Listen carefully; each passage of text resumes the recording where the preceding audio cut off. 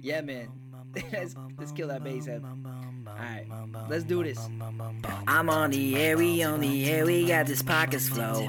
It's me and Tony on the mics, we gotta let you know of current events, little gaming, sprinkle in some entertainment. We stay humble, but our moms still think we're famous. Turn up the bass and baby, maybe let that magic flow. Our spoken word is all the things you really wanna know. Having a good time on the show, T-Bows and Matty G. Tune in and hit subscribe and join us on the FAP.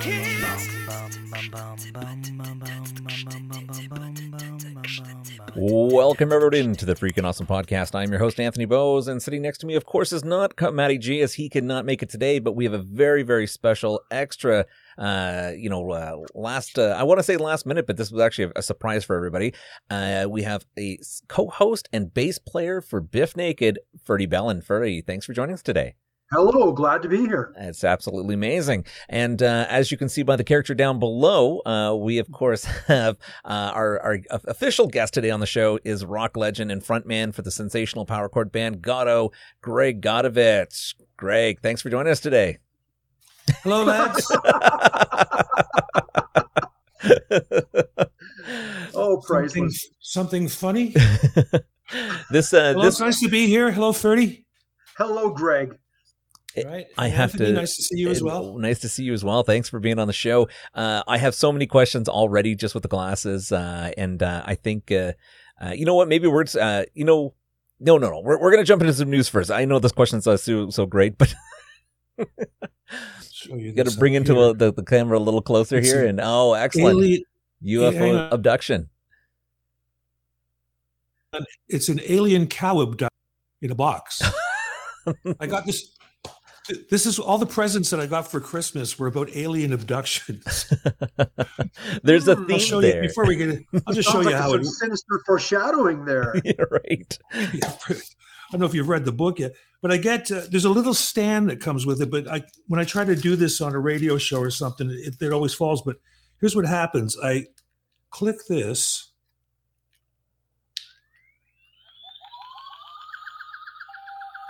Hey, I love it. Just like Forbidden Planet. Yeah, and then there's a little cow here. And this comes down and grabs it, and then we hear this. And then it, of course, flies off and takes the cow apart. Because that's what extraterrestrials do. That right? Yes, cow mutilations and other things. It's definitely better than a probing. We'll get into it in my book, but I'm a big believer of alien life, as we'll get to. But for the time being, let's get rid of this stupid. This actually lives on my Buddha out on my deck. These things. Oh, perfect. Yeah, I have an Elvis bust out there that's painted silver, bright gold as well.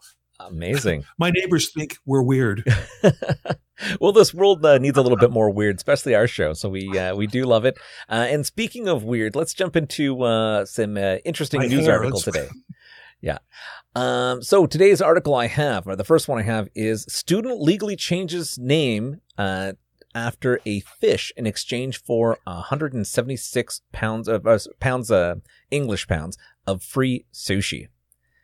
So this fish-loving university student officially changed their name after a chain of sushi restaurants offered an all-you-can-eat sushi meal for the person who changed their name along with 5 friends. Officials in Taiwan were begging people to stop changing their name to salmon after more than 130 fish lovers changed their name to get a bag of free sushi. The incident, of course, which has been dubbed the salmon crisis in local media, has seen lots of young people formally requesting to change their name at the government offices. The unusual situation that promoted the Japanese chain Sushiro had run a 2-day promotion ending on the 18th, which offered free all-you-can-eat meals to any customer and 5 of their friends that would change their name. The customers just needed to show the ID with the character, the Chinese character for salmon. One college student basically told local television that they had changed their name and managed to save 176 pounds. However, the name they used on their license roughly translated to explosive, good-looking salmon. They told the news station, "I just changed my name this morning," and to all the characters, Bao Cheng Yu, and we already have saved over 7,000 Taiwanese dollars, which works out to be $310 Canadian. That's about what I spend on sushi every 2 weeks.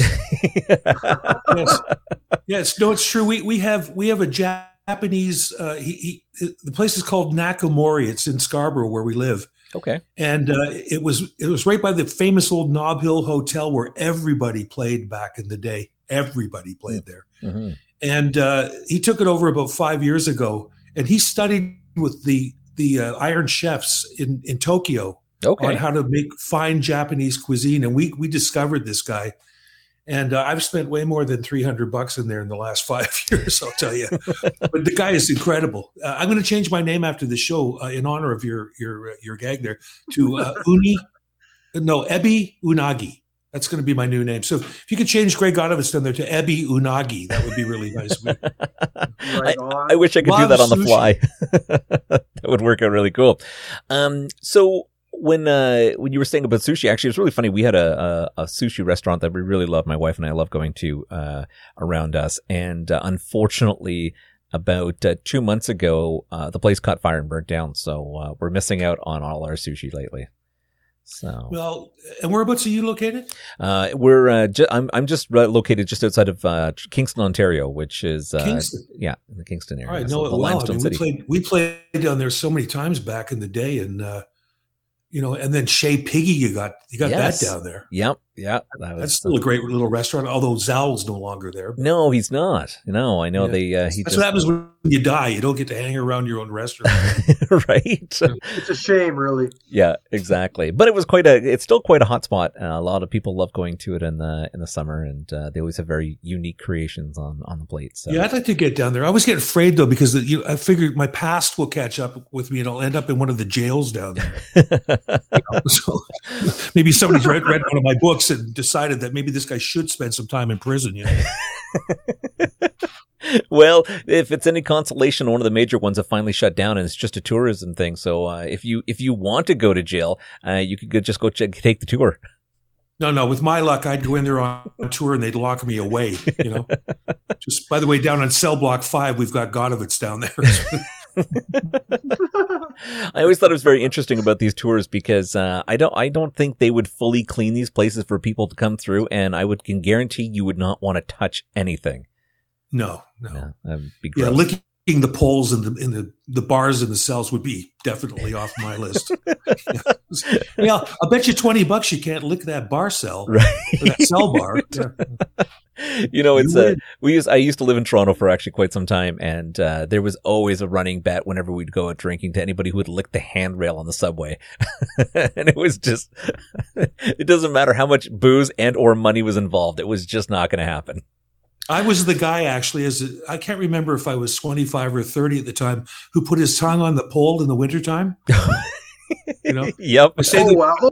It wasn't just me then? Is that what you're saying? No. I stayed there for about 6 months before they realized what has gone wrong.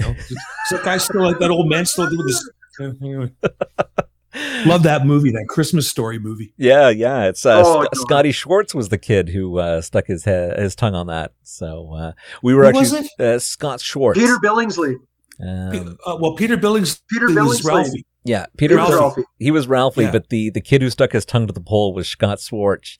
And he was supposed to join us for a Christmas episode, and then he got called away for a last minute film. So there's a restaurant down on Gerrard in Toronto called Batafol, and we went in there for dinner one night, and I see one of those leg lamps in the restaurant. Yep. And I look at it and I went, "This is an old one." And then they had a ceramic model of the chop suey house where they have the dinner at the end of the movie after the Bumpus hounds eat his turkey. Yeah. Yes. And they're singing "Fa ra ra ra ra." This was the place where they filmed that. Oh, really? Yeah. So the lamp was actually one of the real props. And the great sidebar to this story is that there's a winery in the Niagara region called Malivoire. It's a really good winery, Ontario Wines. Okay. And a friend of mine who was a principal at my high school, but not when I was there, He worked for Martin Malivoire. It was Martin Malivoire that invented the leg lamp. This guy that ended up being a wine, like a really successful wine guy. And he also invented the gag where the guy gets his tongue stuck on the pole. Really? And not to spoil it, but I'm going to anyway.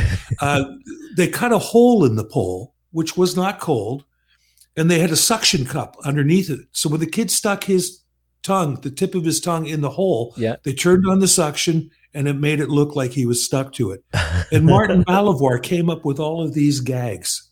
That's crazy. So I have a full-size leg lamp in my room downstairs, and my friend has promised me that this summer at some point, he's going to get Martin Malivoire to sign the leg lamp. That would be really cool. Yeah. Just love it. Love that kind of stuff. And a brilliant Canadian, Yeah, yeah. I noticed recently that they around Christmas time you can find that leg lamp for sale nowadays. So it's very interesting. That's where I bought it 3 years ago. Yeah, it's interesting how it's taken so long for it to become a fad for people to buy it, though, right? Yeah, I've got all sorts of Christmas ornaments like that. But what was great was my granddaughters were over Christmas Eve a few years ago, and I had it when they were having dinner and stuff. I put the big Fragile box on the front porch and said to the girls, someone's at the front door. And they went out there and they opened the door and I could hear them squealing, and they brought it in. They go, look, Judge, this is Fragile. It's the lamp, So we put it together, stuck it in the front window.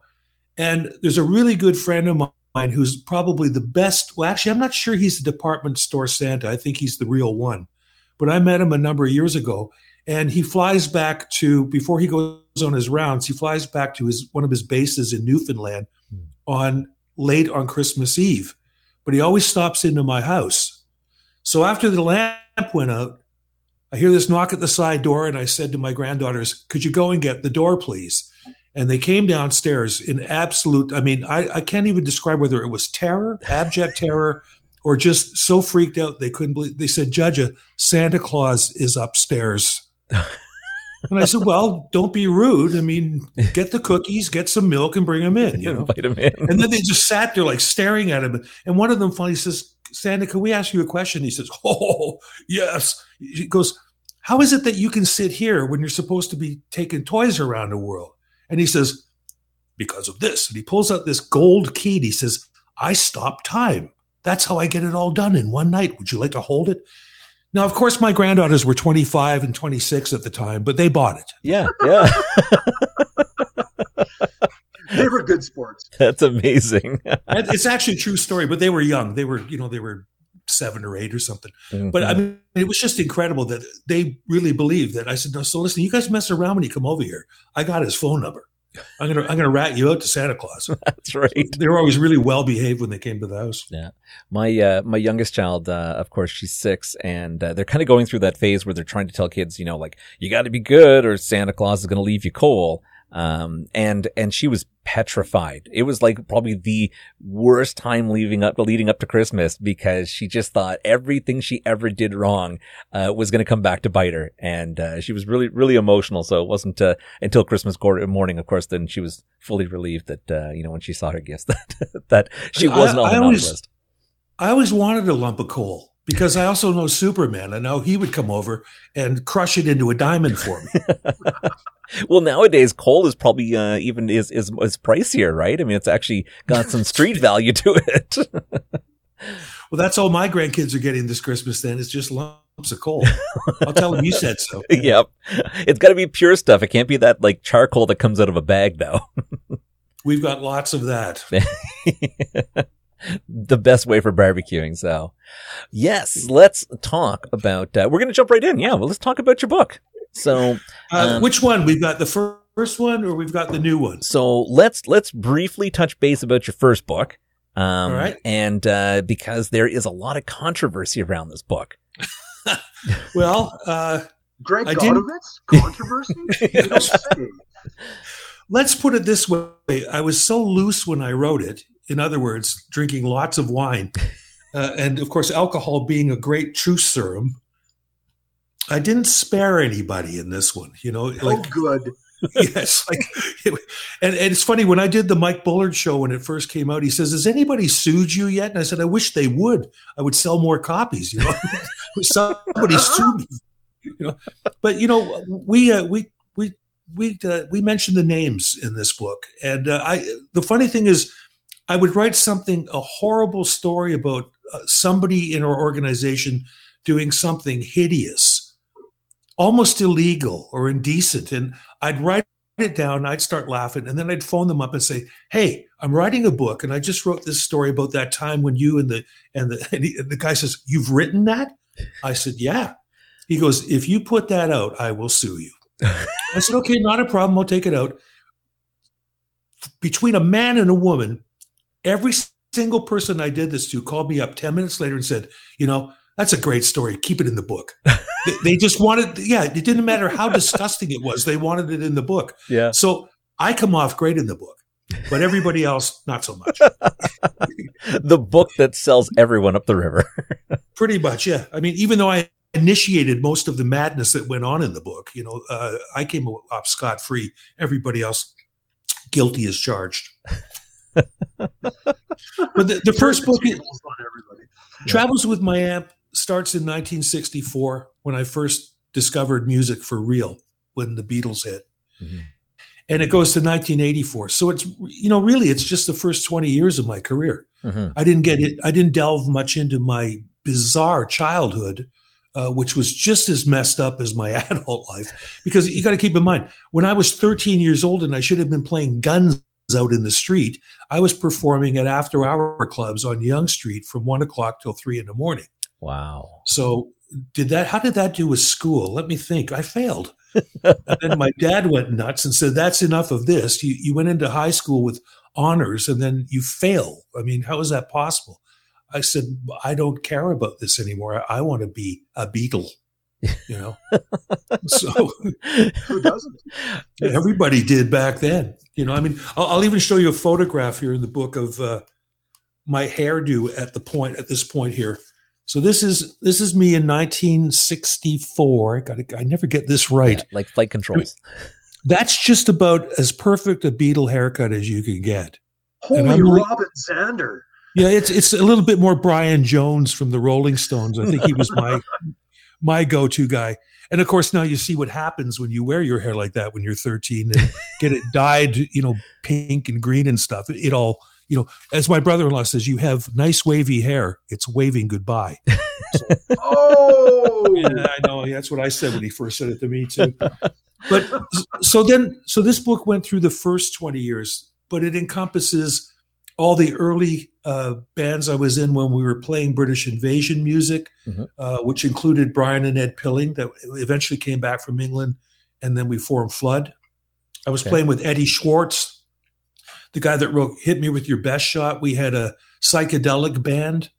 Cool. And then I started playing with the blues when I was 15 with these guys that said to me, I answered an ad in the Toronto Telegram, which was around then. It wanted singing bass player. I happened to be one. But I was only 15. So when I called the guy, I told him I was 60 because I thought that made me sound much more mature. And they gave me the job anyway. But they explained to me that the Rolling Stones didn't write those songs that you know.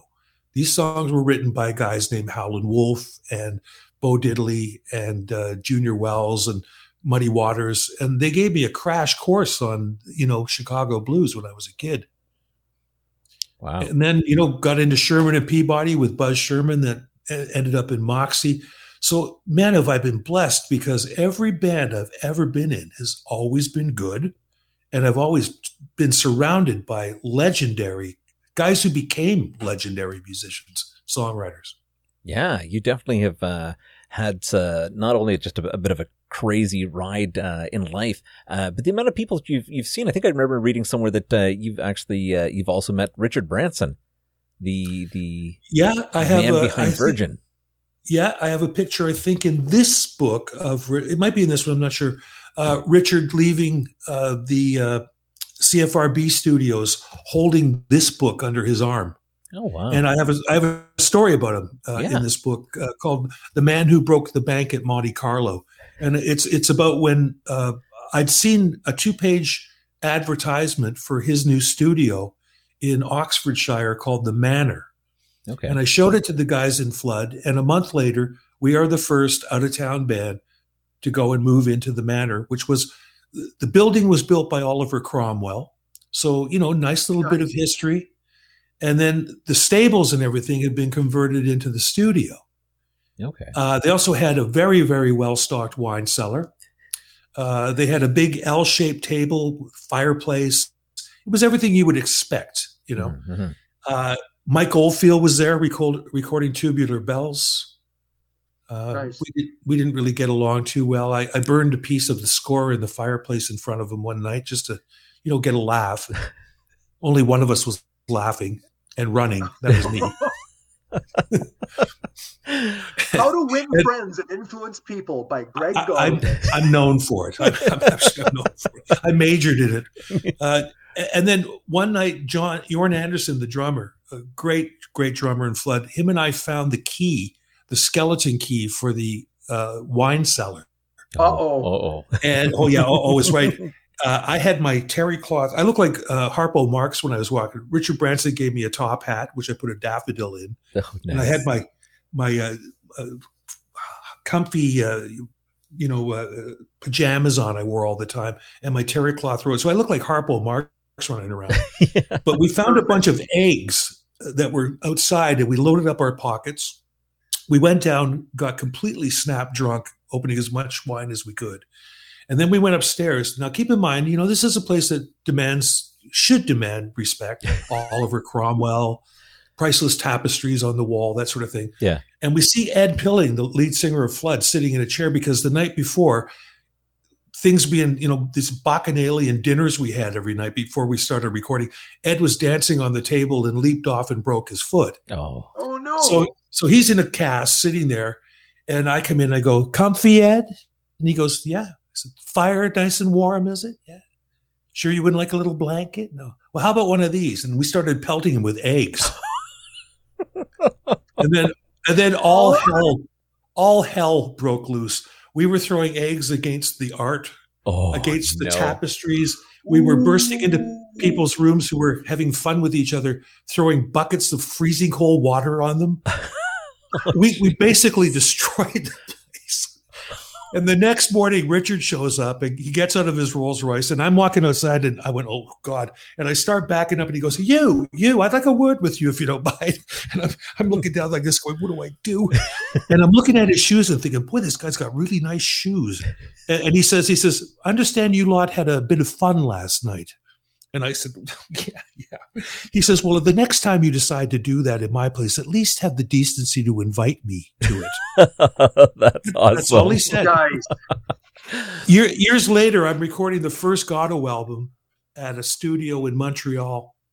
And I used to walk across the road in my fuzzy pajamas and my terry cloth, because that's how I record.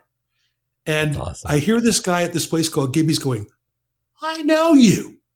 I know you. I know who you are. I know you." And it's Richard sitting with some record company guys in Montreal.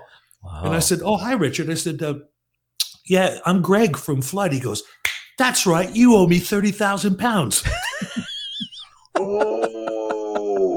And I said, "I was just the bass player, man. I was just a salary guy. I don't owe you nothing."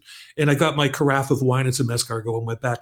And I'm still kicking myself that I didn't bring him into the studio to show him what I was doing. It was just such a missed opportunity. But he sort of threw me there with that "you owe me 30,000 pounds" thing. You should have said, "Well, 30,000 pounds back then was $100,000 Canadian. Yeah. Yeah. You should have invited him into the studio and then afterwards said, "By the way, the ticket of this was 30,000 pounds." That's right. Yeah. That's only to hear one song. If you want to hear the other ones, it's more. That's right. Anyway, so he got to read all that in that book. So that's pretty funny. That is really cool. Okay, so now let's jump over to of course, the intro and some aliens. So there's some alien chat and apparently a bit of an experience that you've had, and I'm really interested because I've had a very bizarre experience myself. I don't want to necessarily say aliens, but I'm gonna let you shoot with yours first, though. Well, I've been seeing them forever. I mean, I've had alien invasion dreams since I was a really young kid. And I'm going to get hypnotic regression done because these things keep coming back in my mind, you know. Mm-hmm. And I remember, it just came back to me about a year ago, that every time I had a really bad nightmare as a child, I was getting out of my room at the end of the hall, walking in the dark, careful not to wake anybody up, and I'd go behind the Chesterfield, that old burgundy Chesterfield with the floral pattern that everybody had back in the 50s. And I used to play behind it. Mm-hmm. And I would crawl down, and at the end of it, this monster grabbed me. And I looked up, and I realized now that what I was looking at was one of those big-eyed gray things, you know? Yep. But it would morph into my brother Ted, and it would start tickling me. And then I would go into whatever nightmare I was going to have. And every single nightmare started like that. Interesting. So I've seen these things. I've seen them over the pyramids in Egypt, 2 balls of light in tandem doing the entire horizon in about 5 seconds. And another couple hundred people saw them too. Wow. My first wife and I coming back from the Bahamas, she looked out the window of the plane and she said, "Greg, what is that?" And sitting on that beautiful white fluffy cloud base was this cylindrical object. It was pointed at the front and really round at the back. And you couldn't really discern how big it was, but it was huge. It was like the size of a battleship or an aircraft carrier. It was monstrous. And it was just sitting there. And it looked like it was enveloped in this smoky gray smoke, but there was no exhaust, there was no lights, there was nothing. It was just hovering. I can almost imagine what that looks like. If you've ever seen the Flight of the Navigator. Just think of an ice cream cone made out of smoke lying on its side. That's what it looked like, an ice cream cone. Yeah. And I called ding, ding, ding, and the stewardess came over when we could still call them stewardesses, you know. Yep. The flight attendant, he said, politically correct, came over, and I said, "What's that?" And she looks out the window and she goes, "Holy shit." And she instantly runs down to the front of the plane. But we watched it till it was out of sight because we were moving. We're doing 500 miles an hour. This thing was just sitting there. Yeah. So we watched it till it was just a pinprick. And she kept walking by us. And finally, ding, ding, ding. And she came over and I said, "So what was that?" And she goes, "What was what?"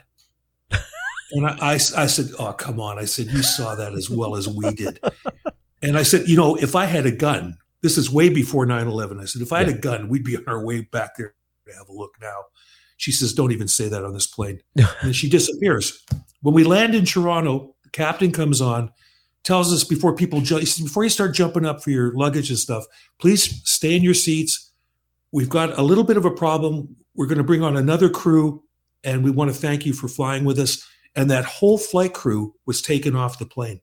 Really? Now, why would they take a whole flight crew off the plane? Mm-hmm. To debrief them? Yeah. Right? And the other crew came out on, and when I got out, I remember going up to the counter and saying, "Hey, I was on that flight, and we saw something, and that stewardess saw it, and so we don't know. We have no idea what you're talking about." No, you didn't. Yeah. So, like, I've seen them everywhere. You know, like I just had an experience about 2 months ago. The kid across the road said, "Did you hear those sounds out in front of the house last night?" I went, "No." So I went out the next night, you know, having a smoke. And all of a sudden I hear these big clangy sounds, clank, clank, and they're moving. They're going across and down the street, and then they're going south, and then I could hear them fading, and then they're going east again, and then they come up, and the kid comes running. He says, "That's what I heard last night." And I'm looking around. You can't see anything in the sky.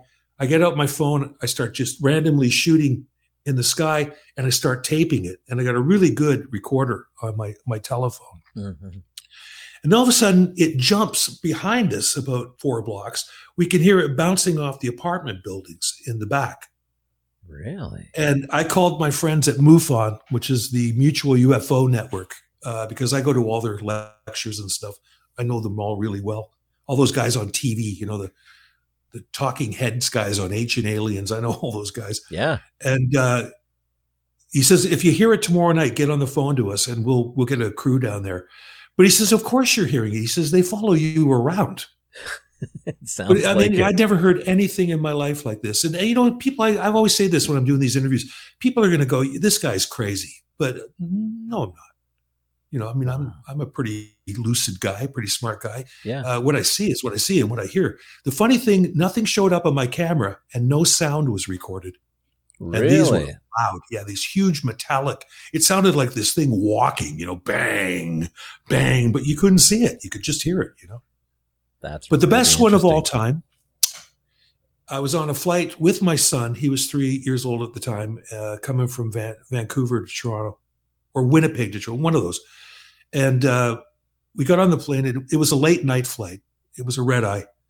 And I remember my son was all cranky and stuff. And we were in the front row. And there was a guy sitting at the window seat. He didn't look at us. I didn't care. I was trying to get my kids settled. Mm. But we get up to cruising altitude and all the lights go down. And this guy turns to me, and I still haven't looked at him. He says, "Do you know what a Foo Fighter is?"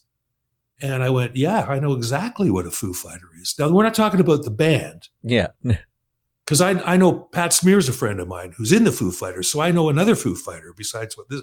But he was talking about, and I told him, in World War II, when the Allies were fighting the Nazis in dogfights over the English Channel, these balls of light would come flying in amongst them while they're machine gunning each other.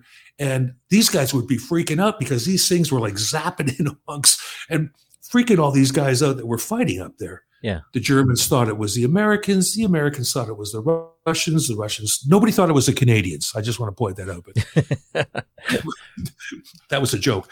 Anyway, so I'm telling him about all my experiences. And I look down and I see his left hand sitting on his lap. And I'm staring at it. I've stopped talking. And as you guys can tell, getting me to stop talking is almost an impossibility. I'm looking at this guy's hand, and his fingers are that long. They're 10 inches long. And wow. I'm just staring at this and going, this guy's not from around these parts, and he's showing me that. And that's when I finally turned and looked him in the face, and I passed out instantly. And when I woke up, we were deplaning. I don't remember seeing him again. I didn't remember him again for like 20 years. Strange. Now, that wasn't like after a lot of complimentary alcohol or anything, right? None. I was traveling with my 3-year-old. Not I a guess, drink. Yeah, if you're going to be on your own. People always ask that, and as they should, knowing my background. Yeah.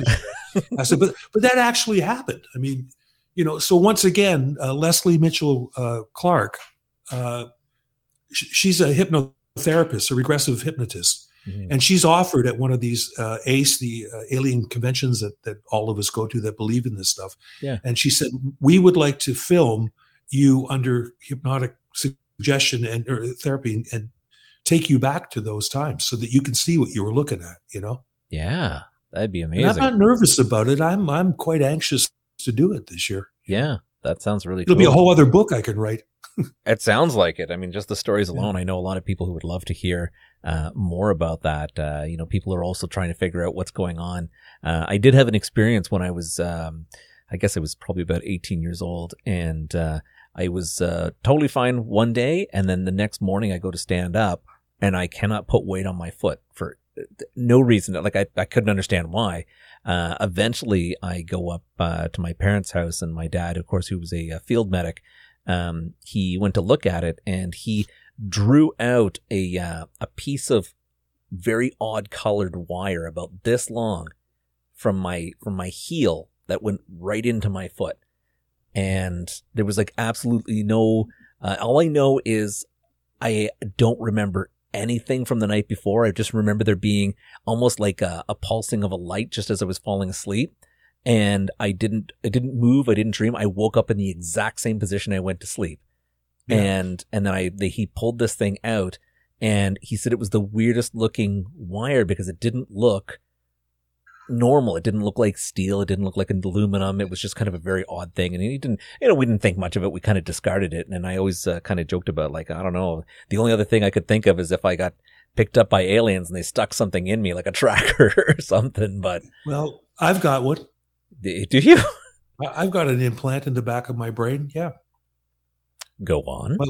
When I told my doctor about it, and I told him the story about the guy on the plane, because that's when I figured it went in, is when I passed out. Either went in the nose or the mouth or the ear, and then went and embedded itself back there. And I told my doctor, and he says, I'm going to send you for an MRI. Well, first I went for a CAT scan. And I think there's a picture of my brain in this book. And you can see the mouse pointing at this thing. And that's when the technician left the room to get another doctor in. And of course, that's when I go click, click, click, and put them up on Facebook. Yeah. So then my doctor gets me in, and I tell him what it was, what I think it is. And he says, you're going to go for an MRI now. You are not to tell the technician this story, because they will call the nutty people and they will take you away in a straitjacket. So I go into this place where I'm going to get the MRI. I said, look, hypothetically, let's just hypothetically now, say you were sitting beside an alien on an airplane. And when you realize this, and this is hypothetical, keep that in mind. He put a little thing in your ear or your nose or something, and it went to live in the back of your brain. Just as hypothetical. She says, okay, well, this isn't hypothetical. She goes, this thing you're going into is the world's the strongest magnet in a way that you could ever have your head put into. Yeah. So if this thing that you think you've got there has any metal in it, what's going to happen? And this is not hypothetical. This is her talking now. Yeah. It's going to come flying through your brain and through the top of your head. So I said, I said to myself, well, I was just kidding anyway, because I figured, if it's advanced enough that they could do this kind of thing, and thousands of people have these, probably millions of people have these, I said, I'll take a chance. Yeah. And then my doctor called me in, and he says, I don't believe this either, but you have a foreign object down in the back of your brain down there, and they don't know what it is. And it's not metal, but they don't know what it is. I said, so did they say anything about removing it? They said, yeah, they'd have to take your head apart to get it out. Oh, jeez. I said, you know what? It doesn't hurt. I think I'll just keep it with me, Yeah. That's So I know your people that are watching this right now think, I thought this guy used to be a serious rock musician. He's nuts. He's nuts. And I have a great story called Aliens et Moi, Aliens E.T. There's the big joke. Moi, French, aliens and me, in this book. And it's the longest story in the book, because I'm really into this stuff, and I've been fortunate enough my whole life to have seen these things like in the sky, and coming home late at night, and I see this blue orb stationary, and I thought, that's weird. And I stopped my car, and all of a sudden it turns red and starts doing this, and then it stops again and it goes blue. And I thought to myself, if I could see it could probably see me. It's 4:00 in the morning on a country road, and I'm out of there, Yeah. Now, I do have a question. When you saw these things, how many of them were in Canada? Quite a few. Really? I mean, I've seen them. I've seen them in Egypt. I've seen them in Jamaica. I've seen them in the Dominican. A couple of them in Ontario for sure, up north, traveling. Okay. Out west in the mountains, in when I was writing my book, out in Canmore. The UFO guys say, we call you a magnet. So they follow you around. There's this incredible place in Sosua in the Dominican Republic, and my hosts down there said, when I got talking about this stuff, they said, we've got to take you and show you something. And he drove me up this hill that I never would have tried to walk up in downtown Sosua. Nothing was up there except for about a 50,000 square foot alien castle. All the spires had UFOs on the top of them. It's called Castillo Mundo King. And we went in, and then we ran into Rolf, this old German dude that built the place. And Rolf gets visited by these things all the time. So at one point, when he realizes that I'm sort of a contactee as well, he takes us up to this little tiny room where he lives at the top and goes rooting through this box and brings out like a marble, like the big ones we used to play. You'd have the little ones and then the Aggies. Yeah. And it was opaque. It was amber colored. You could see there was something inside of it, but you couldn't really see what it is. Mm-hmm. And I said, what is that? And he goes, this is what the spacecrafts are made of. And he says, hold out your hand. I'll knock it off with the German scientist accent. He puts it in my hand, And he says, drop it. And I dropped it, and the thing bounced over my head, just dropping it at waist level. Now, that defies everything that we know about physics and gravity, everything.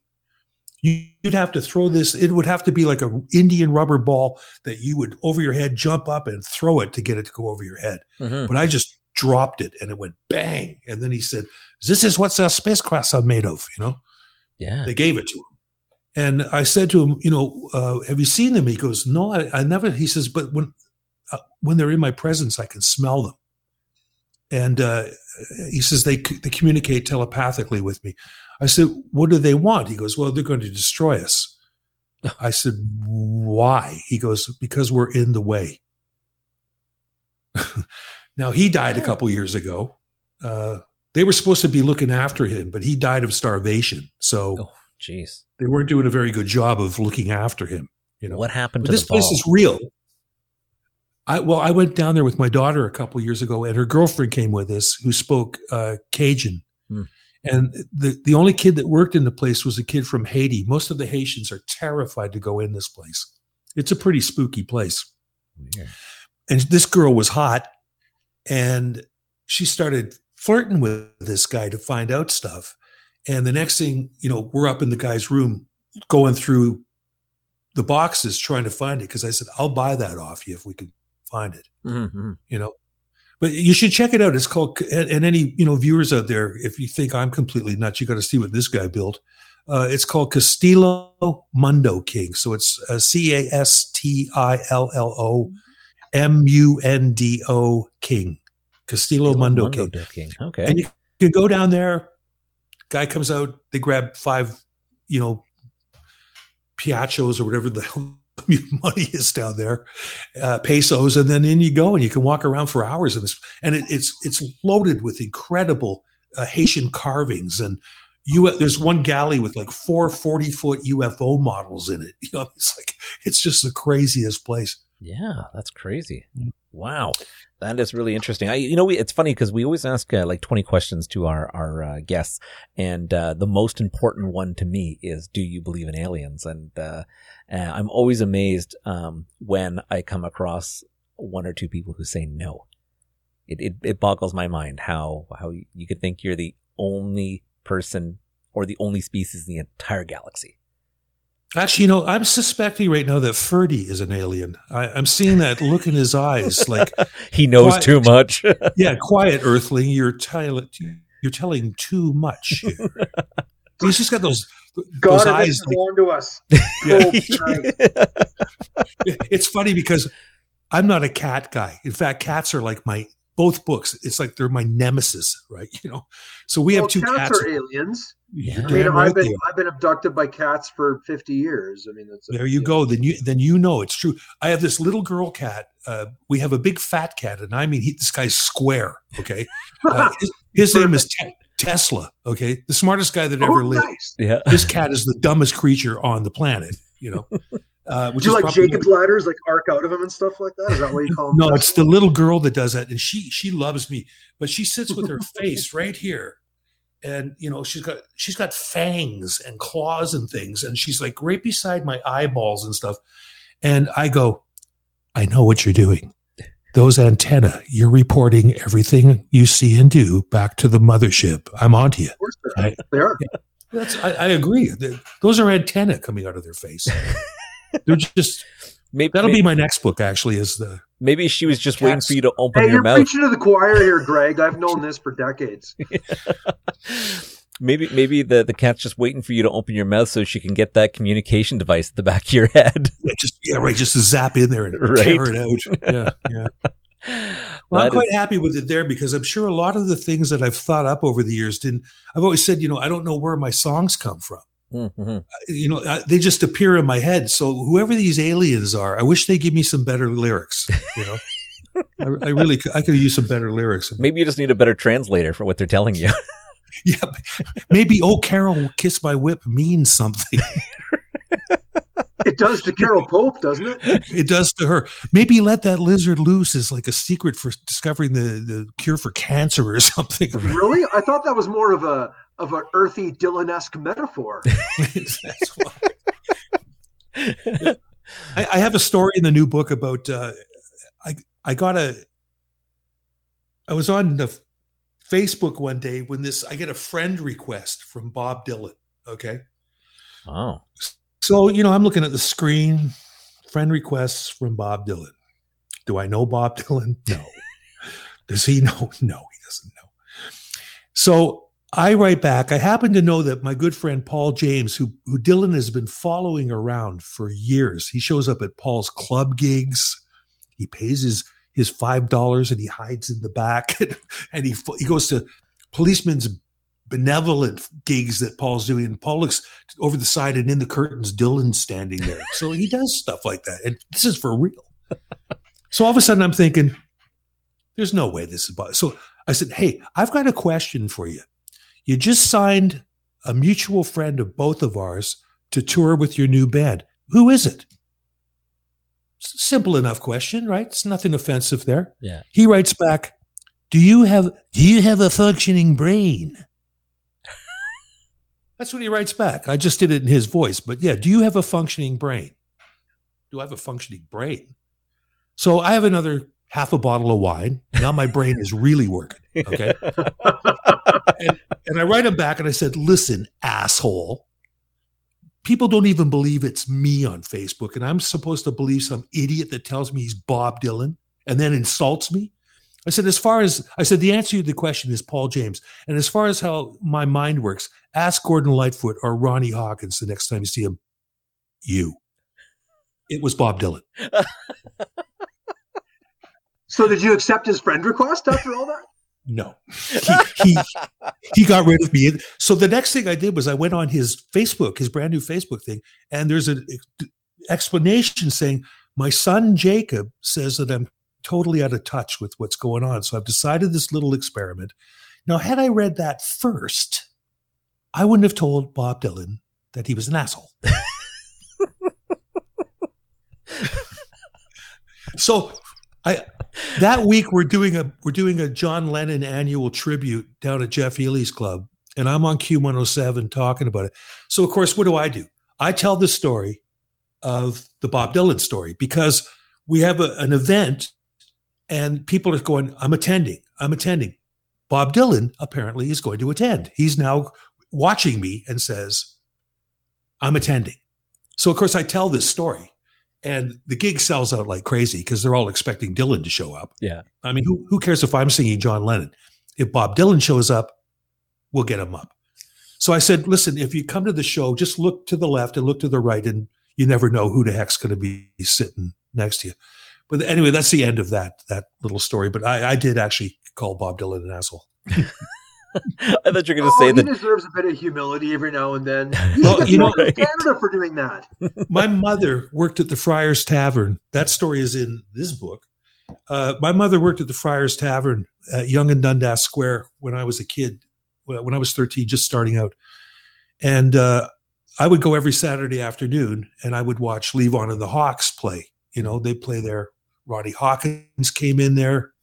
David Clayton Thomas. I'm only 13 years old and I'm meeting all these guys that are going to be legends, Wow. And in fact, my mother bought my first bass amp off Rick Danko. Rick insisted that I had bass player fingers. So then, of course, after I went, wow, I have bass player. Rick Danko, Mom says I have bass player. And then he sold her an amp of his for $300, which I had.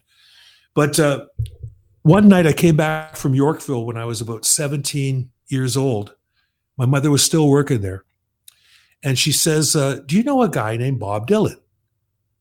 No, I didn't at the time, and I had no intention of calling him, that word again. So I said, well, I know who he is, Mom. She goes, well, he's been hanging around the club with Levon and the boys the last couple of nights. And tonight when we closed, Mr. Josie, who was the guy that ran the place, great guy to be respected. She says he let them jam. And this Bob Dylan guy got up and sang with Levon and Robbie. And she goes, he's not much of a singer. And she was absolutely right. She was absolutely correct. But boy, trust us Godovitz family to call them like we see them. Right. We don't care how big they are. It's true. It's true. Yeah. Bob God Dylan, bless. Salt of the earth. Yeah. You can't sing and you're an asshole. Okay. Yep. probably. Oh, yeah. It's like, you're not saying anything incorrect. Well, like I said, we call them like we see them in our family. Well, it's good because, this way you can easily say that, you're one of probably few people who've actually outright just called him an asshole to his face. well, on, Facebook. Well, that's close to that. That's the new face nowadays, right? Do you know, when I joined, I was one of the earliest people to join Facebook because I saw Leslie Stahl talking about it on 60 Minutes. So I sign up, and my first friend, Facebook pal, is Mark Zuckerberg. Really? And I'm looking at this guy and going, who the hell is this nerd? I don't know this guy. I didn't ask for – that was my first friend on Facebook. And Leslie Stahl from 60 Minutes was my second. I told her I knew J.D. Roberts, John Roberts, that used to be with Much Music, and now he was – now the presidents knew who he was, CBS News. I mean, they both quickly dumped me pretty fast after they saw what I was up to. Mark Zuckerberg was probably thinking, that's just started this. Yeah. I would have loved I'm sure they look in every once in a while. I mean, I'm the guy, I'm positive I invented the expression waste book. I'm pretty sure I was the first guy that ever called it waste book. I would have loved that moment you're looking at it and you're like, Mark Zuckerberg, who's this nerd? Decline.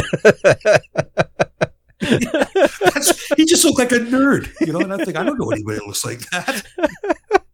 I hang out with aliens and stuff. Man. I'm not going to hang out with this guy. He's got one of those clips with his pencils up here in his pocket. The old pocket protector. Wow. Yeah, pocket protector. Yeah, he's got one of those. He's got two of them, in fact. Oh, jeez. I thought it was a brassiere when I first saw it. Then I realized it was pens sticking out of it.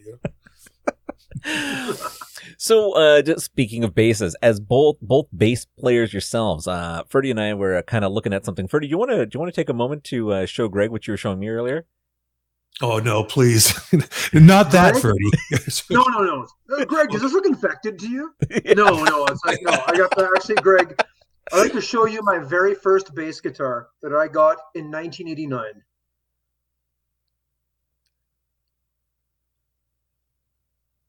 Very nice. Look at that. Was it painted like that? Profile copy of like a Jackson or something like that. But, yeah, and my friend sanded it down and did the zombie illustration on it and all of that. So what's the make of it? It's a profile, right? It's like a Sears catalog entry level student model bass, 3/4 size, short scale, like 31-inch, like the Gibson EB3s that I think you used to play at one time.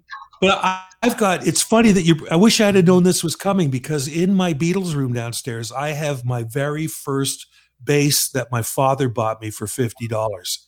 And is it like a Hofner copy or something like that? No, it's a Supro pocket bass. So it's about this big. Sweet. Yeah. Wow. Eddie Kramer was over here. He's a great friend of mine. And he looked at it. He says, these guitars, these basses record, because there's a piezo pickup in the back. And then there's another one in the back. And then there's another like a humbucker in the front of it.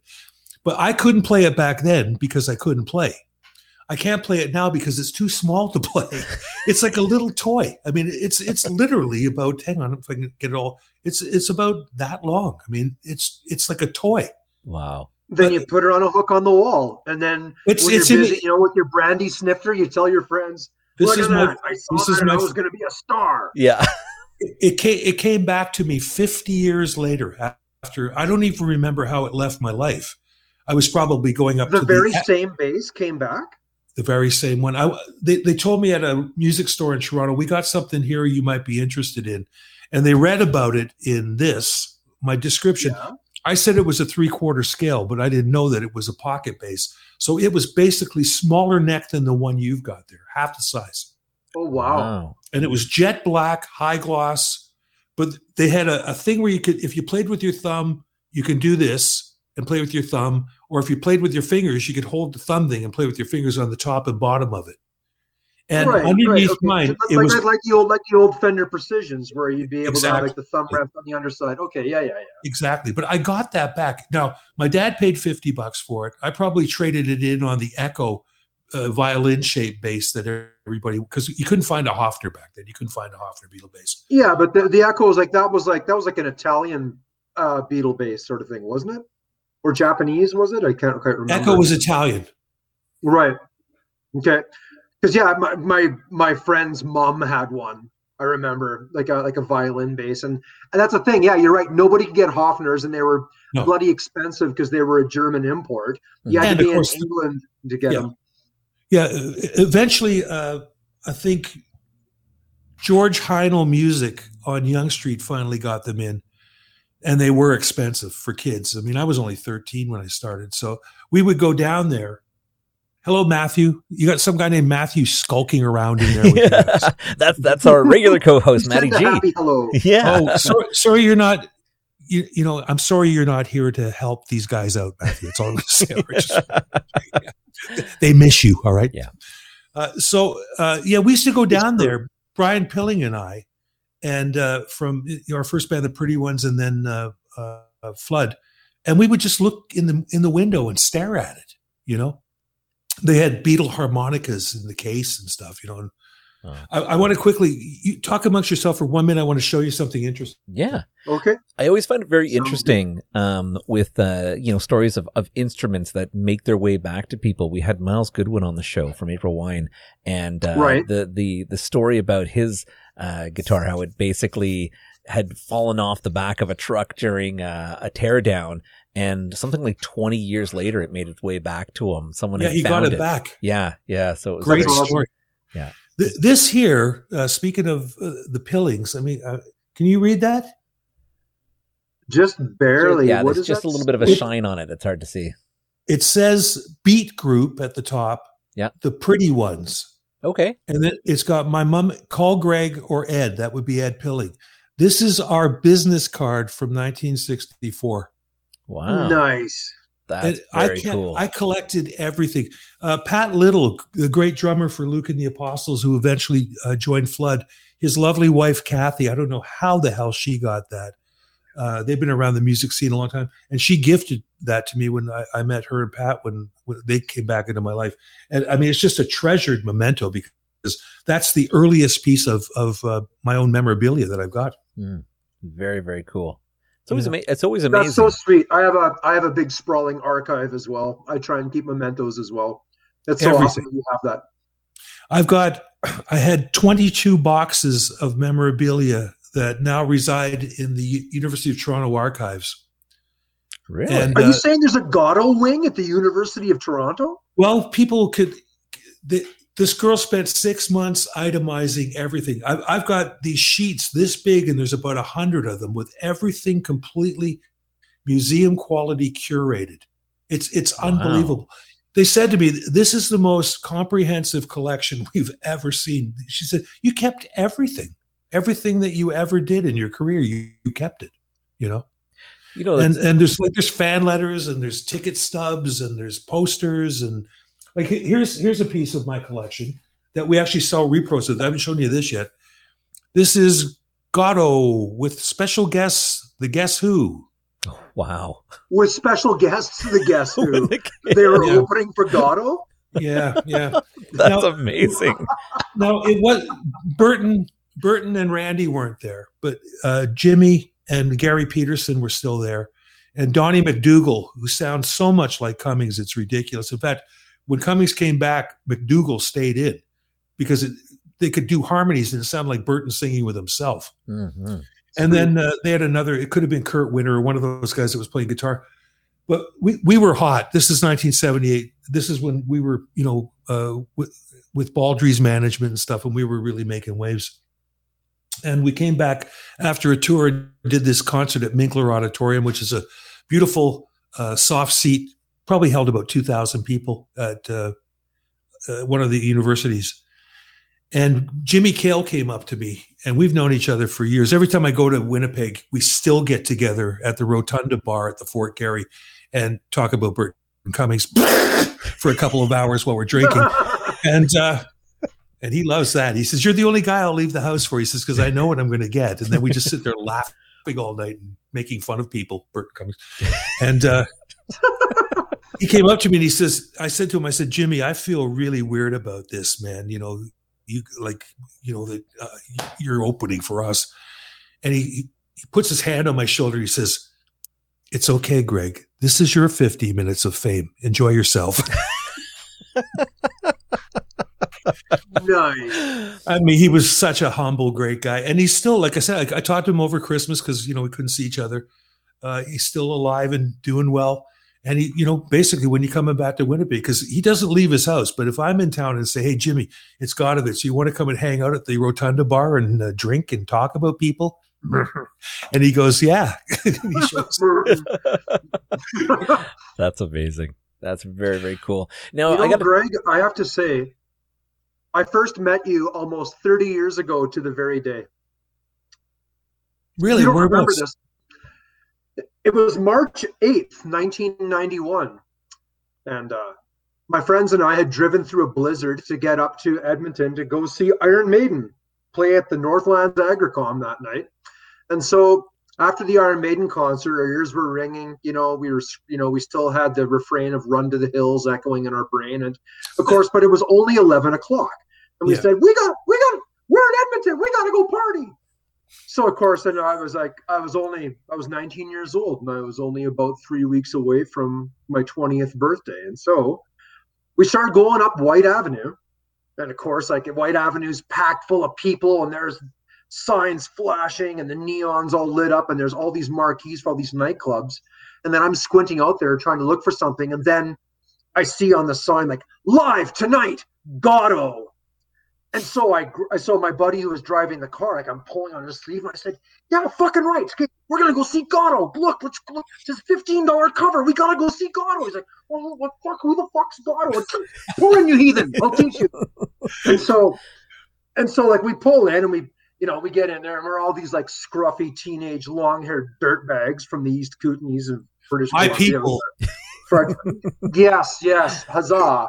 And so we pay our $15 and we got there seriously, we just had time to get in, pay our ticket, get our first beer, and then the lights come on and you guys kick into it right away, and you guys just killed it for the next 90 minutes straight. And I was just going, oh my God, this is so awesome. Oh, Carol, kiss my whip, that sort of thing. And then afterwards, I went up and was like, Greg, it's so nice to meet you. And you were very polite. He's like, oh yeah, good to meet you there, kid. And I was like, wow, this is awesome. It's now that all this grunge and hard rock is all is all getting back in vogue again. Now's the time for Goddo to conquer Canada once again, And I couldn't really tell if you were glaring at me behind your tinted John Lennon specs or anything like that, but you were very polite. You were very good about it. You were just like, yo, there, son. Yeah, okay, thanks. No. I don't think I can find anybody that could say I did this to hurt anybody or offend. I'm glaring at you now through my John. No. I'm old now. I can glare all I want. But I always really took the time to talk to because I was that guy once. I remember meeting Ronnie Hawkins and those guys when I was 13, and or the kindness that some of those guys that ended up as legends showed me. And I always thought that if I ever got in that position, I'm going to be nice and humble to these guys. They're the guys that are paying our bills. Yeah. And I had that attitude. There was recently a guy, they were talking about this tribute record I did for Brian Pilling to make his family some money when he was dying. And this guy wrote, in my 45-year career, I've never met a bigger asshole than Greg Godovitz. And I'm thinking, well, this is on a post about me helping out a dying guy. And I went and looked at his thing, and I wrote him in private, because I don't like watching that thing. I said, dude, I don't even know who you are. I said, and if you're claiming that you've got a 45-year career in music, why don't I know who you are? Mm-hmm, mm-hmm. So enjoy your trip into cyberspace. And off he went. I just wanted him to know that he was going into cyberspace on my friend account, Yeah. Yeah. It's not fair. But I was always really I would talk to everybody, or if I went outside to have a smoke when there was kids out there that couldn't get in, I'd say, how come you guys aren't in? We don't have tickets. Come on with me. And I'd sneak them all in the back door, That's amazing. We were really, I was anyway, I don't know the other guys. I never saw them on the road, but I was always into talking to the kids and finding out what they were thinking, what they liked and stuff, And it's stuff that I've passed on to other musicians as I've been mentoring them as an adult, Wow. What a lovely guy. So amazing. So I now I've got to put you on the spot, Ferdy. I have to ask you, what was more memorable, the Zeppelin concert or the Goddo concert? It would have to be the Iron Maiden concert or the Iron Maiden. Yes. It's like no. I was too young to see Zeppelin, but Iron Maiden were great. That was the first time I saw them. But again, but it was just. And Goddo were great too. What can I say, Greg? But it was, I felt, yeah. but again, like it was two separate bands, two separate sets of music. But again, like both bands killed it. Mm-hmm. It was great to see. I mean, it was great to be in that Coliseum with, 10,000 of my best friends watching, Bruce Dickinson run around on stage with his 4-octave histrionics and watching the big 20-foot robot Eddie clanking around. I mean, and I pumped my fist to Number of the Beast. I did my part. But then afterwards, I thought it was an amazing, a second act to my night of rock and roll out of town debauchery because I'm surprised. I'm surprised that Iron Maiden did come to our show afterwards because that's usually what happened. Yeah. When we were playing someplace and there was a big band in town, they'd say, "Where do we go?" And they go see these guys. I remember Cheap Trick came in to see us one night. They wouldn't let them in. Nice. Very cool. So this Uber groupie that I knew was in front of me while we're playing at the Gasworks. And she says, I got Rick and Robin in a limousine out there and they won't let them in. So I said, ladies and gentlemen, I'll be right back. So I go out front. I meet Rick and Robin. Come on in. I said, you guys want to sit in? And they look at each other and went, yeah, we want to sit in. I said, well, what do you want to do? And Rick says, I'll do lights. And Robin says, I'll do sound. And all night they did lights and sound for us. Wow. That's so awesome. That doesn't surprise me. Any story I've ever heard about those guys, like they're supposed to be the nicest guys on the planet. Really nice guys. Yeah. Wow. And then we had Black Sabbath come in for a whole week when they were in town recording. Oh, Jesus. Oh, yeah. Greg, I just can't fucking think anymore. All of them were there, the guys. They were at Sounds Interchange where we did the Who Cares album. And they were a little bit out of it. So they were doing things like, it's not working. Let's tear up all the carpeting in the whole place. Of course, that didn't work. But every night, Ozzy would come up to me and say, why don't you come back to the hotel? You're having a bit of a party. And I said, well, actually, I got something to do. So he was sort of intrigued why this guy who should be falling all over doesn't give a rat's ass. I was picking up my own girl and stuff, stuff that this little rock star did. So the last night, they'd been there for 6 nights in a row. And Ozzy comes up and he says to me, don't you like me? And I said, yeah, I like you just fine. He goes, well, how come you won't come and have a drink? I said, well, tonight's the night. So Bob Segarini and I go to Ozzy's hotel room. There's a glass top table. Oh, how convenient. And, Ozzy, pulls out the hors d'oeuvres.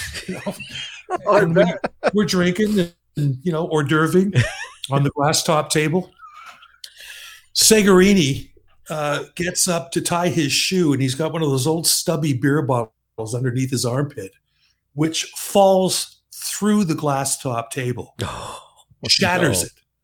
And then Ozzy became the guy that we grew to love. He went, they're going to think I did that. They're going to make me pay for that. You did it.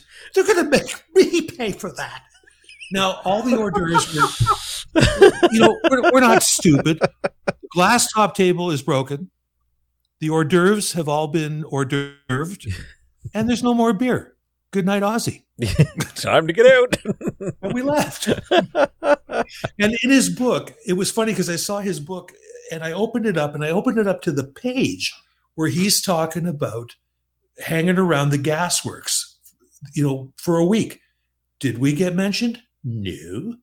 Any mention of me coming to his hotel room and Bob Segarini breaking his glass top table with the hors d'oeuvres? No. He left it all out. So I put it in my book instead. Nice. That's awesome. Thank you, Ozzy. History needs to be chronicled. That's right. It does. Fortunately, I remember more things than he does, obviously. So should write up Ozzy. I didn't get in your book. Now I don't like you. I got a million of these stories, because and they're all true. I mean, we just had some insane experiences with either big people or guys on the way up that became big people. And, wow. now I say, like, Eddie Kramer, he was working on the El Macombo restoration like I was 3 years ago. I was doing curatorial things, finding, memorabilia and posters and stuff and getting them framed. And he was building with John Storick. He was building Electric Lady North. They were doing exactly like the studio they built for Hendrix. Mm-hmm. I left over something going sideways. I quit right on the spot. 2 weeks later, Eddie quits, but he stays in Toronto. And we become great friends. His wife, AJ, at first Eddie didn't like me because the guy that owned the Elmo got Eddie Kramer, who's 78 years old, out of bed at midnight to come to the derelict El Macombo to meet me. Was he impressed? No. So the guy says, Greg Godovitz, Eddie Kramer. And I'm Eddie Kramer. My head's like Linda Blair in The Exorcist. Is Eddie Kramer. Eddie Kramer. What, are you kidding me? And I shake his hand. He looks at the boss guy and he says, "Are we finished?" And then he leaves. He hated my guts. Then we go to New York. Oh, no. Yeah, wouldn't talk to me. He was dismissing me. Like, just go away, Yeah. But his wife, AJ said, Eddie, this guy is a really nice guy. He doesn't want anything for you. He wears his heart on his sleeve. He'll give you the sleeve off of his shirt. And he's a really talented guy. And Eddie started going, yeah, and now we talk every day on the phone. They moved to the place where I finished writing this book in Prince Edward County because they would come down and visit. And my friends always say to me, "You must pick his brain like crazy." And I said, "No." They said, "Well, what do you talk to Eddie Kramer about?" I said, "Hey, Eddie, you're putting too much garlic in the sauce." That's what we talk about. We talk about normal things. He knows what I do. I know what he's done. Am I impressed? Damn right. But, he's got enough people doing this to him every time they meet him, Yeah. So I'm not that guy. But, yeah, we hang out all the time. He actually remixed the first Goddo album for me as a gift for free. Really? So nice. That's going to come out this year. Now, you can find that on my YouTube. I have a Greg Godovitz YouTube channel, and the Eddie Kramer remix is up there. And I would highly advise anybody that goes to find it tonight, put headphones on. Because, of course, he was always known for that swirling panorama of sound, But all of a sudden now there's a bass guitar in there, which wasn't there before. And there's a huge mini Moog synthesizer. And the whole album with the rockier stuff, which I always hated. I thought I produced it. I didn't know what I was doing. Now it sounds like Led Zeppelin with my little voice singing on top of it. It's really good. And we're going to put it out on vinyl this year where Eddie and I will sign the copies and, charge $5,000 a copy for them. Fantastic. Sweet. I'll buy one. Yeah. I need 10,000. Did you guys get any questions? Did any questions come in except from Michael? No, actually, from Matthew. No, actually, I'm really surprised. I think there's then, just so much going on in the story. Questions, maybe I can ask you a few questions. Please, yeah, because nobody in your audience appears to like me. Yeah, no, you know what I think it is? It's just like you've got so much amazing stories. It's just kind of kept like I would normally try to interject and ask so many things, but I'm just so like, wow, these stories are amazing. So you just kind of want to listen. So surely there must be one guy out there that says, "Aren't you my dad?" my mom told me that you're my dad. I don't know if that our show should be that moment. I've had it happen when I'm playing live. Oh boy! This guy says, "I got to talk to you." I says, "I don't know if you noticed, I'm in the middle of a show. I really got to talk to you." I said, "I'm in the middle of a show." He says, "I think I'm your son." I said, "We'll be right back." And it wasn't. Okay, Ferdy, you got the floor, my friend. So I understand when you were playing in Sherman and Peabody that one of your bandmates was Gil Moore of Triumph. In the second round of Sherman and Peabody, that's true. The original band was the guys that I'd been in the blues band with, And that was John Bjarnason and Wayne Wilson that ended up in Whiskey Howl, which was one of the great Toronto blues bands. And Buzz Sherman was singing in that band. And then I played bass and Dave Wood played guitar. We had a guy, Peter Ferdy, that played B3 organ. When that went its way, we put a 4-piece version of the band together with myself. Dave Wood was still there, Gilmore, and one other guy whose name escapes me. And that lasted. And Gil and I mean, he was destined to be a success. Me, I was sex, drugs, and rock and roll. So we had a falling out. And the last thing he said to me, he says, Godovitz, he goes, you make it your way and I'll make it mine. And damned if he didn't go ahead and do it. Wow. And we laugh about it now because we're still great friends after all these years. And when they were starting to do a documentary, Gil and I are great friends. We don't care about stuff like that. I mean, what happens when you're 18 years old? I mean, if you worry about it now, you're just a goof, Yeah. So no. Anybody ever had any problems with back in those days has been resolved. Where we go, hey, I was 15 years old. I was an idiot. Okay, yeah. I admit it. Forgive me. Okay, I forgive you after they hit you. Yeah. But yeah, Gil played in the band, and we're still friends. And he has that great studio that I've recorded at Metalworks many times. Very amazing. Nice. Quick question for you then: of all the people that you have now met over your career, who has been the most impressive? Like, who are you just looking at and you're like, this is like the greatest day of my life? Well, there's been so many. I mean, I've pretty much met everybody. I met 3 Rolling Stones. I met 2 Beatles. I met a couple of Kinks. I met Jerry and the Pacemakers, and a couple of Led Zeppelins, and I met everybody. Mm-hmm. But I have to say, meeting Paul McCartney for me was the big one. I mean, the girl I was going to the show with had babysat for Paul and Linda at their house in St. John's Wood in London. And she called me up the night before and said, what are you doing tomorrow? I said, I got 2 tickets for Paul McCartney. Do you want to go? Let me check. Yes. And she says, dress up a little bit, I thought, well, what am I, chopped liver? I mean, so I wore a suit. I didn't have any idea what was going to happen. And I'll see if I can find it while we're talking about it. Mm-hmm. But we get there, and I said, why are we here so early? She says, we're going backstage. You're going to meet him. And I said, how long have you known this? She goes, for about a month, but I knew that if I told you, you wouldn't sleep. And she was right. So I got my suit on, and we run into Doug Inglis out in front. And Doug looks a lot like Paul McCartney. And he says, where are you going? I said, we're going to go meet Paul McCartney. He goes, I'm with you. So he didn't even have a ticket. And we get into Paul's dressing room. And it was like seeing a cousin. I'm only looking down, folks, because I'm looking for something. My picture with Paul McCartney. Mm-hmm. It was like seeing a relative standing there. Here we go. Here's the picture here. This is, I don't know if you can see that. I got to figure out how we could. Yeah. So there's Paul, and there's Doug taller and behind him, and there's Linda and Alwyn, the blonde girl's the girl I took, and there's me holding on to Paul McCartney's arm, and I have a look of joy on my face I've never seen before or since, because I realized I was holding on to Paul McCartney's arm. Wow. So we talked for about a half an hour. And I never mentioned the Beatles once to him. Mm-hmm.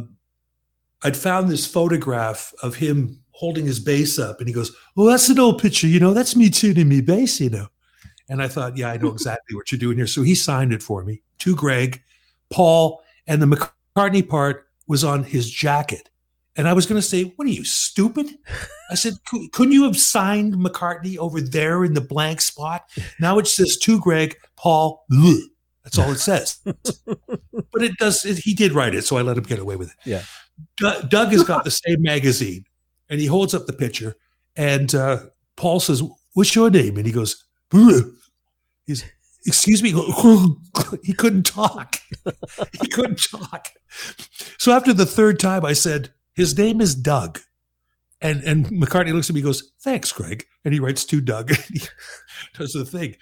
So when we left the building, it was at the Sky Dome, we're outside, and I run into a scalper friend of mine named Bobby A. And he says, Christ, you look like you just ate the canary, you know. I said, well, I just spent a half an hour with Paul McCartney. Oh, hang on, I got to backtrack. While we were talking about baseball, I was telling you about the Blue Jays and stuff. You could hear this roar from 60,000 people in the stadium. And he starts shuffling his feet. He says, you know, I really should get changed. I'm keeping a couple of people waiting out there. Oh, okay. So we went. So I run into Bobby. I said, I just spent a half an hour with Paul McCartney in his dressing room. He goes, wow. He goes, what tickets you got? I said, oh, we're way in the back in the nosebleeds. He says, give me your tickets. He gives me a pair. Alwyn and I go in. We're sitting in the second row right in front of McCartney's microphone. Oh, wow. So I just got upgraded big time. Yeah. The lights go up. And McCartney looks down and he sees me and he goes, hey, Greg, with the two thumbs up like this. And I burst out crying like a little tiny girl guide. I mean, he knows my name. Wow. It was an incredible moment. Yeah. You know? And then Richard Lester walked by, the guy that did Help in A Hard Day's Night. Mm-hmm. I'm the only guy that recognized him. You know, I went up and said, hey, he says, I'm doing a movie on this tour for Paul. Shook his hand, you know. But I've been lucky because, you know, I met Ringo. Steve Lukather's a great friend of mine from Toto. And he called me up and said, we're rehearsing up in Aurelia, Casino Rama. Do you want to come up for the rehearsals and hang out? I said, let me check. Yeah, okay. So I was there the next day. And I was the only civilian in the building while Ringo and who was there? Mark Rivera from Billy Joel's band, the guy from Mr. Mister, can't remember his name. Simon Kirk, I think was Greg Bissonette was playing drums. Todd Rundgren, nobody good, right? and I'm there watching. At one point, I was still smoking back then. I get up to go outside and have a smoke, just as Ringo sings, "Would you stand up and walk out on me?" And I'm thinking, that's exactly what I'm doing. You're singing out of tune, and I'm walking out on you to have a smoke.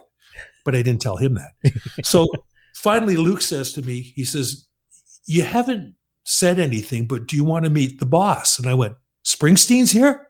And he goes, no, he says, that's what we call Ringo. I said, it's okay. I've already met Springsteen. So the next night before the show, we get taken backstage by his handler. And Luke comes in to make sure I'm behaving myself because he knows what I'm like.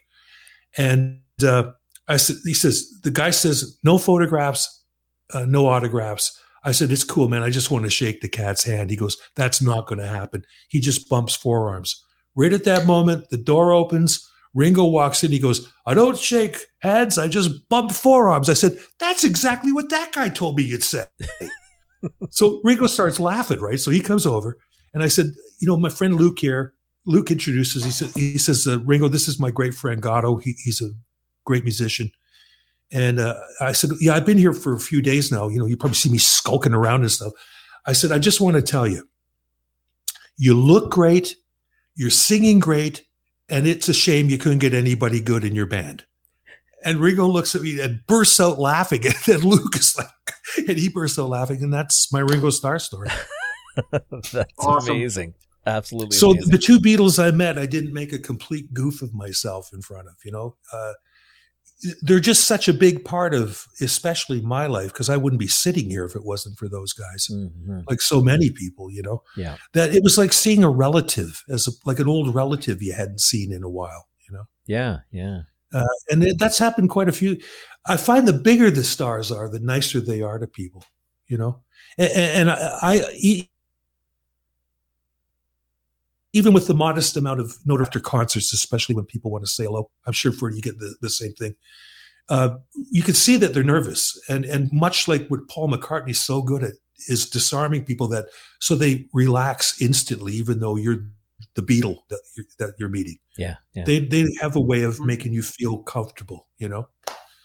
That's amazing. And I've always tried to do that in my limited capacity. You know, somebody comes back and you can see that they're shaking, and you grab the pen off them and help them. You know. So lessons learned by the best, Yeah, that's amazing. Right So on. it's really, really cool. Really good story. Now I don't know. Obviously, we're going to have to try to circle back around with you and hopefully get you back on the show again because we're not going to have enough time to ask us your 20 questions. And I'd imagine there would be some pretty cool answers. But Did you ask any of them? no. Well, obviously, you already answered the alien question, but no, we didn't officially. Well, that was the most important one anyway. Yeah.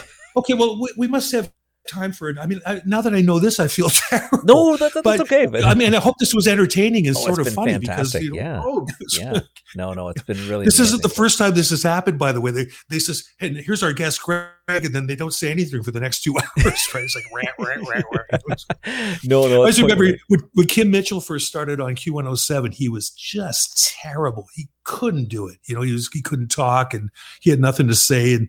And then he got me in once because I think we had a gig coming up, probably that John Lennon show. Yeah. And it was, here's my old friend Greg. And then I just took over for 20 minutes. And afterwards he says, how do you do that? And I said, what? He says, how do you just like stream of consciousness tell these stories without being nervous? I said, well, first of all, disregard this thing. Mm-hmm, mm-hmm. I'm talking to you. Yeah. The fact that this is going out to however many people it's going out to, I never think like that. I'm talking to you guys. Yeah. The fact that there's all these hot babes behind you out there, that's neither here nor there. Yep. So go ahead. Ask me, what was the big gun question? Well, actually, sorry. Before I go there, then I do have to ask you. Did you ever hear about Kim's gold record story? No. So we had Kim Mitchell on the show. Super fun. He was a great person to talk to. He was saying that he was walking around Toronto one day, and he used to give out. People would come to him all the time and saying, "Oh, could you give anything for an auction or these things?" And eventually, he gave one of his gold records out as a thing, and he signed it. And he was out walking around Toronto one day, and he was with a friend, and they saw a garage sale, and he went with his friend to the garage sale, and there he finds his gold record on sale for $5. For how much? For $5. His gold album. Oh, that's bad. Well, how did he react to that? He said, I said it was, well, did you buy it? And he goes, I didn't know what to do. He goes, I looked at it and I thought, well, how pathetic is of me to buy my own gold record back? Hey, you wouldn't believe how many times I had to go out and buy a copy of this from some used bookstore because I didn't have any more. I'm going in to buy my own book. I mean, just like that's crazy. You got to do that's a great story though. Yeah, it was really funny. Okay, let's get at least a couple questions out of you here, and these again are just some quick questions for our audience to get to know you better as a person. And we'll just kind of. You mean they don't know already what I'm like as a person? Right. Well, I'm an idiot. Okay. Everybody, of course, is sometimes is one way in front of a camera, another way they're different. So they're just kind of some basic questions like if you had to make up a word and register it into the English language, what would it be? Spladoink. Spladoink. Do you have a definition for that? Well, I have a number of words, made up words, at least about 30 in both of my books. When someone says something so stupid that I can't think of a word to accurately describe the stupidity, I'll say, and then the guy came on to my wife, Jim Blorft. So Blorft is one of them. It's like a Don Martin sound effect from Mad Men. Pretty much like a Don Martin sound effect. I've got tons of them in my books. And this one is I've got one story where every single word like that is a word I've made up. Okay. Do you have a glossary? Yeah. Like, do you have one? No. I think people can figure out when they read the sentence and they go, boy, that's stupid. And then I go, together. Jim Blorft. And then they realize how stupid it was, and that I noticed that, Jim Blorfing was stupid. So, yeah, that's a good question. But I've already done it. I make up my own words when I need to. I mean, okay. I can't rely on Webster's, Yeah. Well, that's how language evolves, Greg. That's exactly Make it up as you go on. Yep. Someday when, my great grandchildren are going through the dictionary in, 2085, and they're going to go, Splodonk. Our great Judge made that word up. And now it's here. Webster's got it. Now, God, he'd be so proud that he ended up in the dictionary. Let's see. If you can have a superpower, which one would you wish you could have? Okay, I tried looking through people's clothes with my X-ray vision. That didn't work. Superpower. Mm-hmm. I would like to know every week what the winning lottery numbers are. That would be a fantastic That's the superpower I'd like to have. Like just to teleport into the future. Like if I ever got abducted by aliens that would let me know I was being abducted, I'd say, can we go into the future to tomorrow and then go back, but make me remember these 6 numbers? Right. Not before they draw, only after they draw. Yeah. Just I want to know those numbers just so I could win once. You know? Yep. But yes, I'd have to say that being able to go, yes, I've got it now. It's 12, 18, 49. And they're in your head. I mean, why can't this thing back here help me out? Hey, guys, please. Yeah. Give me a hand if you're leaving something. At least make it worthwhile. I got to show you this before we go. Yeah. Some guy gave me this, which I thought was quite nice. This is where is it here? This lights up. Can you see the light on it if I turn it off? Maybe not. There it is. You can see it sort of flickering on. There it is. Yeah. And this lights up down here. This is it. This is one of the fabulous things in my office, along with all the alien headgear and stuff. I have an office full of this kind of stuff. That's awesome. So a fan gave me. I helped him out with something, and then he sent me this in the mail, and I just treasure this thing. That's so much cooler than I've got a lightsaber and a Captain America shield. So in my studio, nothing wrong with that. Nothing wrong with that. Okay, Perfect. one more, and then I'm going to go have pizza. Oh, okay. Well, let's see here. Okay. Well, you know what? But this is live, right? So they're getting the whole thing. Yeah. All right. You so lucky people out there. I guess the other one that's always a popular one is what gets on your nerves? Ferdy gets on my nerves. It happens. What can I say? I'm working on it. I'm sorry, Greg. I'll try better next time. What gets on my nerves? I mean, these days there are so many. I think the guy, when we finally, after the first lockdown, we went to a movie theater, and there was only 5 people in the theater. There was 2 behind us and 1 guy in the third row, and we hadn't been to a movie theater in 4 months, and we're watching a movie.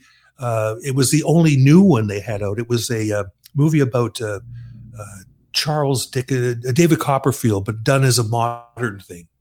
Okay. And while the movie's on, I hear somebody talking. No, they're not talking. They're arguing. And I look down, and it's this guy in the third row having a screaming match with somebody on his cell phone. Oh. So did that bother me? What bothered me? Yes, that really bothered me. So I went down and said, hey, look at pal. We didn't pay to come in here and listen to you talk to your wife. Can you take this out into the corridor? So now he gets up. He looks at me like I'm on the bottom of his shoe. He gets up and goes into the tunnel leading from the corridor to the theater. And of course, because it's a tunnel, the sound is amplified. And now he's louder than the movie. So I get up again. I have no idea how big this guy is. It's dark in the tunnel. I go down suddenly full of bravado, and I say, now you have to leave out of here because you're really starting to bug us. And he starts swearing at me and screaming, this is really important. I said, not to us. The movie is really important to us. You're starting to bug me. Yeah. Next, he goes into this. I could see him in the dark. He's now ready. And I said, you've got to be kidding me. We're in a pandemic. And you want to have a close interaction with my face? No. So I walk around him and I said, what's going to happen next is I'm going to go out and find security and call the cops and have you out of here. Of course I go out. There's no staff on duty. Yeah. There's these 2 little teenage girls who are, taking your ticket. There's one guy now, as I'm explaining myself, because he's the only guy on staff, he's now hiding behind the popcorn machine. Because now his job is going to be to go and take this lunatic out, So I never got any satisfaction. The whole thing was, so that gets on my nerves. Yeah. Is that how people can't think about that we're all in this together and we've got to try and maintain an even strain or else people are going to be dying in the streets. We've already seen it in America with George Floyd, and, people are losing reason. They're losing patience. Yeah. And they're doing things that are not only upsetting, but are dangerous to other people. Mm-hmm. So that gets on my wick. Yeah, for sure. I was telling Ed Pilling from Flood, if you've ever read my first book, Ed is like 6'3". I never saw a fight ever with Ed on the road where it lasted more than one of his punches when the guy was just out. Oh, wow. So I said to Ed, I said, what would you have done? He says, well, he'd still be lying on the ground. Yeah, Ed would have just bopped him and the guy would have been out. Yeah. Yeah. Okay, well, he's quiet now. Let's watch the movie, Exactly. Unfortunately, I'm not that guy. I'm an avowed sissy, I mean, I'm not that good looking to start with. Do I really want people pummeling my face? No. Right? It's like, this is my meal ticket. So to speak. They might hit me in the throat and I can't sing again. Right. Excellent. Well, again, we'd love to circle back around with you at some point, have you back again on the show. In the meantime, why don't you tell everybody where they can pick up your books? They can not only pick up my book, but they can pick up various redone Goddo albums, which I just happen to have here from England. Amazing. With 20-page booklets and all different photographs no one's ever seen. Ooh. All the booklets are different. This is the album. I'm glad you asked. This is the album I did in Calgary with Paul Dean from Loverboy. He said, these are the best songs you've ever written. And as he turned out, he was right. Very cool. We recorded 12 songs with all-star musicians in Calgary. Amazing. And then, of course, we've got both books. I have my own hot chicken sauce called In Goddo We Trust Cock On Sauce. Ooh. And then we have, which is selling very well. And then, of course, we have both of these numbered. There's only 100 available. We're going through them. And we've got more stuff coming. And, of course, what I really want to sell is the book, because even though I make the least amount of money, I put the most amount of work into them. Mm-hmm. And everybody, if you see a review on anywhere, they're all saying these are really funny. Now, I realized when I finished the second one, this one here. No, I can never get this right. It's all backwards. When I finished this one, first of all, they were both exactly the same amount of pages, which was really weird. Yeah. They were like a page off. But I'd written nothing about my 8 years living in Calgary or my 5 years returning to Toronto and all the stuff that happened then. And I got some great stories. So I realized what I was writing, in essence, was a trilogy. Yeah. So I've called the book, the new book is entitled The Idiots Trilogy Part 4. I love it. You want humor? You get humor. And so far, I've written about 100 pages, mostly about so far what we're going through with the COVID thing. And I'm writing, and Mrs. Claypool, my gal, I can't remember her real name, but Mrs. Claypool will do. She hears me cackling away in my office, and she says, "What are you laughing at now?" I said, "Read this." And she bursts out laughing, and she goes, "How can you find humor in what we've gone through in the last year?" I said, "Time plus tragedy equals comedy." That's right. Right? So the world smile is the guy that was in the movie theater in my book. Oh, yeah. Does he come across really bad? Oh, yeah. Yeah, really bad. So that's what happens. But we were out walking 2 weeks ago in a graveyard, okay, to get out in the sun, when all of a sudden I look ahead and there are 2 coy wolves coming at us in the daylight. Wow. Okay. They're not dogs. These are coyote wolves. Okay. Yeah. And we don't have our car. I don't even have my cell phone to, call 911. Nothing. We have nothing. Mm-hmm. And this woman pulls up and she says, I said, "We can see them. Can we please get in your van?" And she says, "You don't have masks on." I said, and she starts to drive away. And I looked at Mrs. Claypool. I said, "We're about to be eaten by coyote wolves." So the woman stops and she yells, "I shouldn't be doing this, but get in." And she got in the front and I dove in the back. And sure enough, they came running right up. So Lord knows. But I turned that into a funny story. And trust me, there was nothing funny about the smell in that woman's van after I was in there after that. And I think she noticed that too. So there you have it. That's amazing. Now, just because you brought that up for your next book, of course, if the guy from the movie theater is going to be in it and he's really bad, did you make out like the hero? Which guy? The guy from the movie theater. Oh, the movie theater. Oh yeah, he ended up on the floor. And, I just told the story the way it went down. Yeah. And it was like it was a total comedy of errors because the only two people that could have possibly done anything were these two little schoolgirls who were like too busy, what do we do? Like what do we do? They were like ripping up tickets and stuff. I mean, they weren't going to do anything. And I certainly was, it's Tesla, the big fat cat I told you about. Tesla, you want to say hello to everybody in the studio audience? Yes, He said hello. All right. Yeah, hello. Let's bust the grain out. This guy weighs about 50 pounds. Oh. I'm not kidding you. Beautiful. Wow. The big, he's square. I told you, he's a square. He's not even a cat. He's square. That's amazing. Oh, here comes a little girl. Here's the alien one. Madame, come here. Her name is Madame Curie. This one you can pick up. Does she glow in the dark? Yeah. There she is. See? Oh, great Tell markings. those guys that you're from another planet. Yeah. Come on. They are from another planet. Look Yeah. at that alien. Hello. Her I actually like. I let her in my room downstairs. If he goes in my room downstairs, he poos on the floor. Oh, Oh, no. That's lost. Yeah, every day. I said, hey, I don't know if this is lost on you. I'm the guy that feeds you every day. Right. Okay. If I don't feed you, you have nothing to poo. So if I starve you to death, you're in big trouble. Maybe it made it look more like a circle than a square then. But well, it's been a pleasure, lads. But 100%. I smell pizza. I smell pizza cooking. Well, we won't keep you from the pizza. Again, thank you very much for taking some time on the show. We'll make sure for the listeners who are listening to this after the live recording that if you want to, Godovitz. That's right, shopgreggodovitz.com.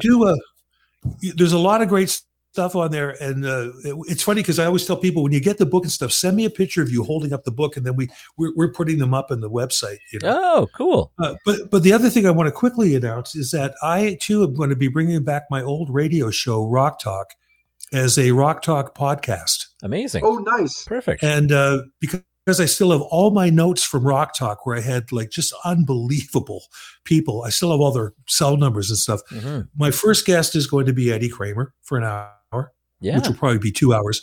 Larry Gowan popped by the other day to pick up a copy of my book, and I told him, and he'd been on Rock Talk many times. He said, love to do it. Cool. I called Steve Lukather from Toto. He said, I'd love to do it.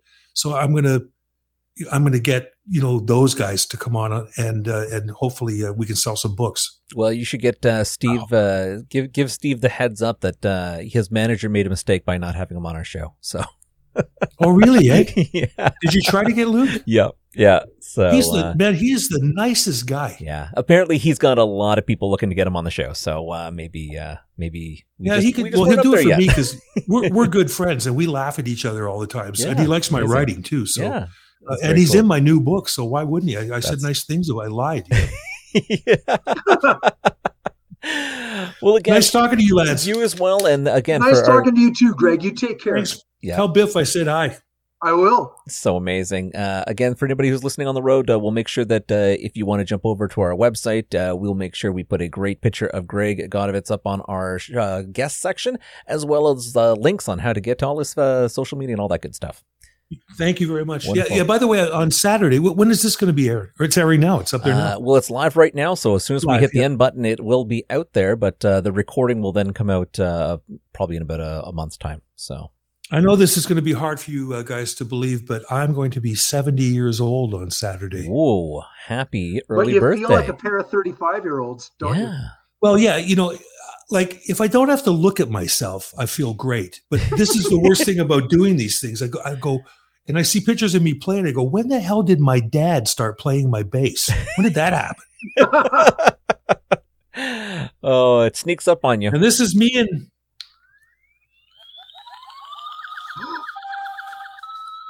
Forbidden Planet. And Greg is out of here again. Ferdy, thank you very much for joining us as a guest co-host, and we will make sure that we have you as a feature on our show very soon. Thank you. Thank you for having me on. Very fun. Very fun. And we'll see you sometime soon. Excellent. And we hope to see everybody again next week, the same time. So this is a good time for us to pitch our social media. You could get us on our website. Thefap.ca. On Twitter. Is the Fap4. You can get us on Instagram. Is the Fap Podcast. Don't forget our Facebook. The Freaking Awesome Podcast. And you can always reach out via email. Thefappodcast@gmail.com. I'm on the air, we got this podcast. Not again. Wicked sweet.